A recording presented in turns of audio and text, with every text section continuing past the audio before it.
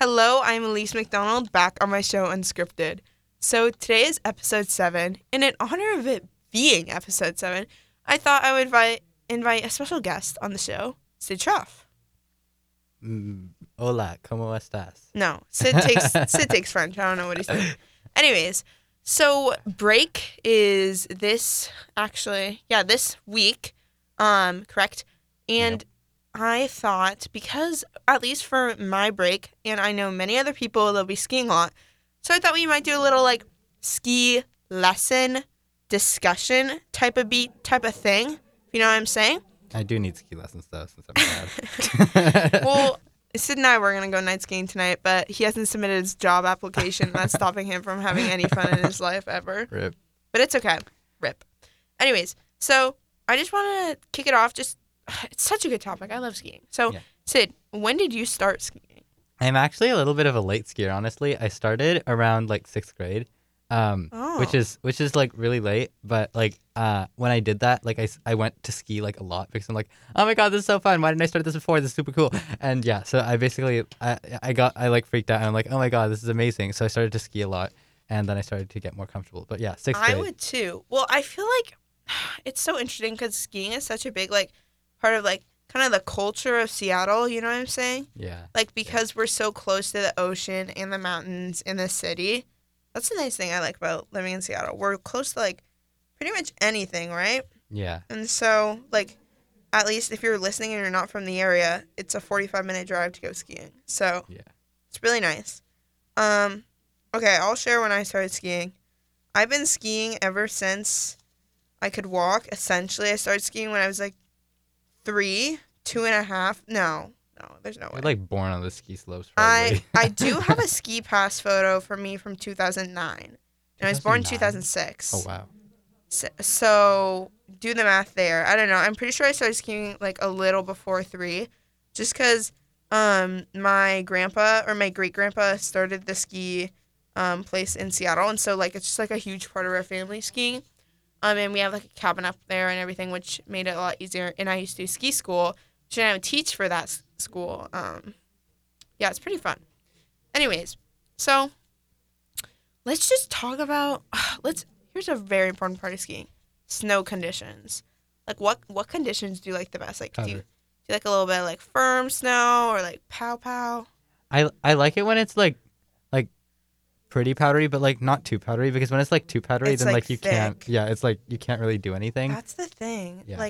I ski, and so maybe 3 or 4 years ago, I wanted to try out snowboarding, and so I did. And then I've done 5 lessons before I was I want to actually get a snowboard. And then for Christmas last year, I think. Yeah, last year, I got a snowboard, and I don't know. I feel snowboarding is a lot easier to progress, because you wouldn't think that it translates over to skiing well, but it really does, because the thing about skiing is, I used to do racing, and a lot of that is just, keeping your upper body in the same spot while moving your legs, Right, yeah. And so it provides, a lot of, spatial awareness, especially in, your hips and stuff, and that's, a big component to snowboarding, is that kind of, spatial. Oh, yeah. Well, okay, I've always heard that, snowboard, it's, better to start, what is it called?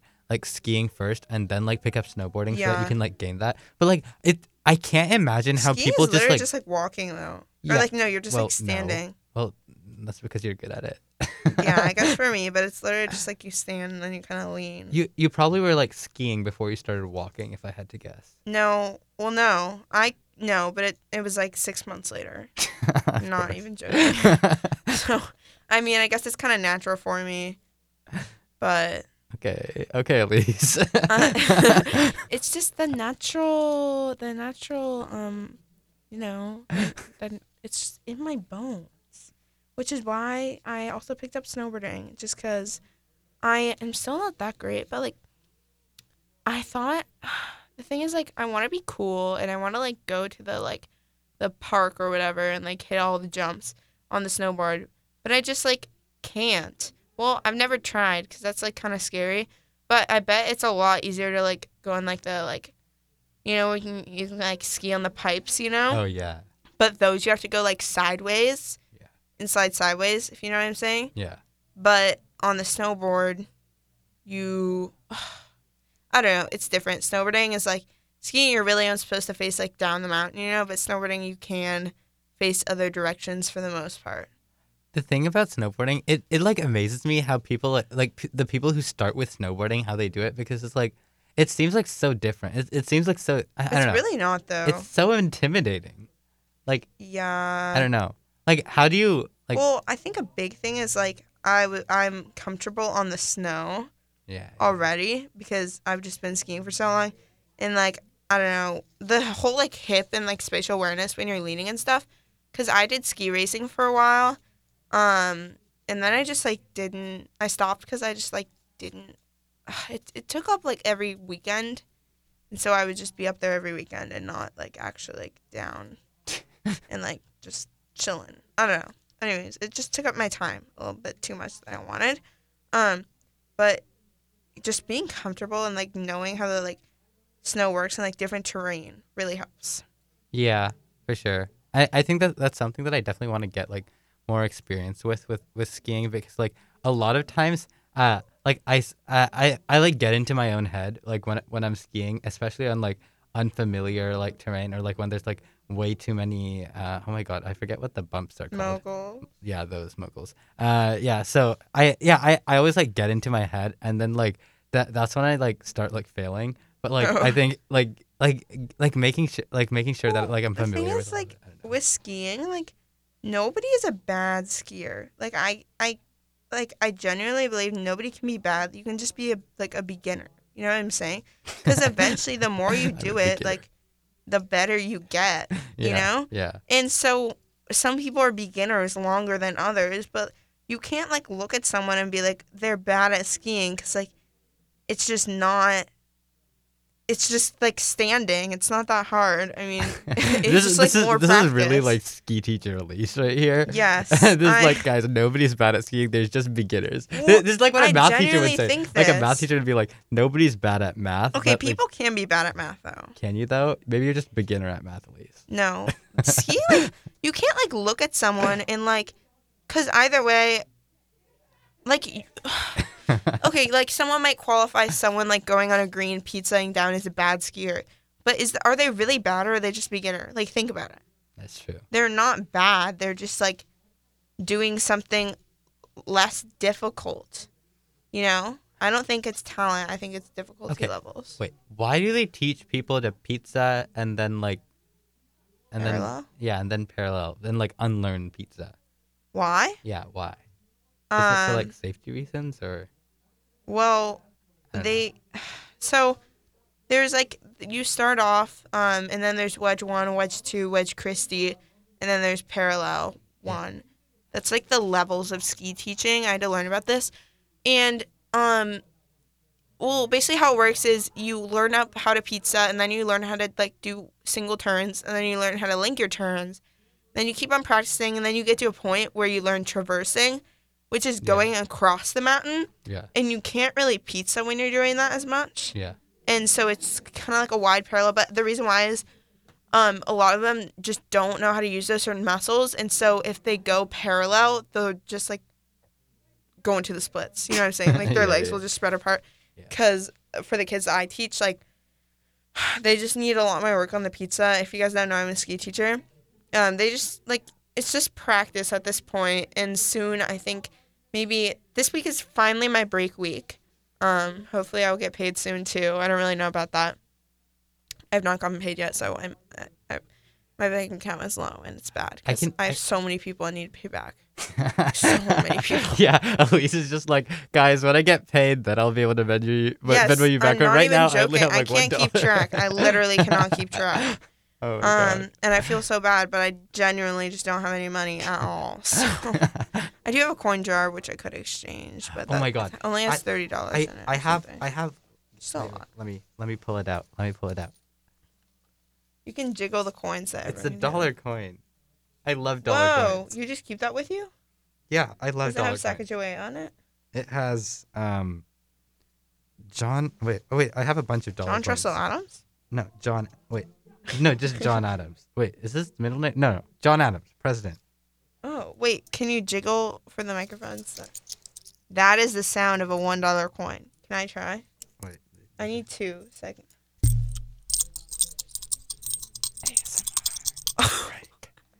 Anyways.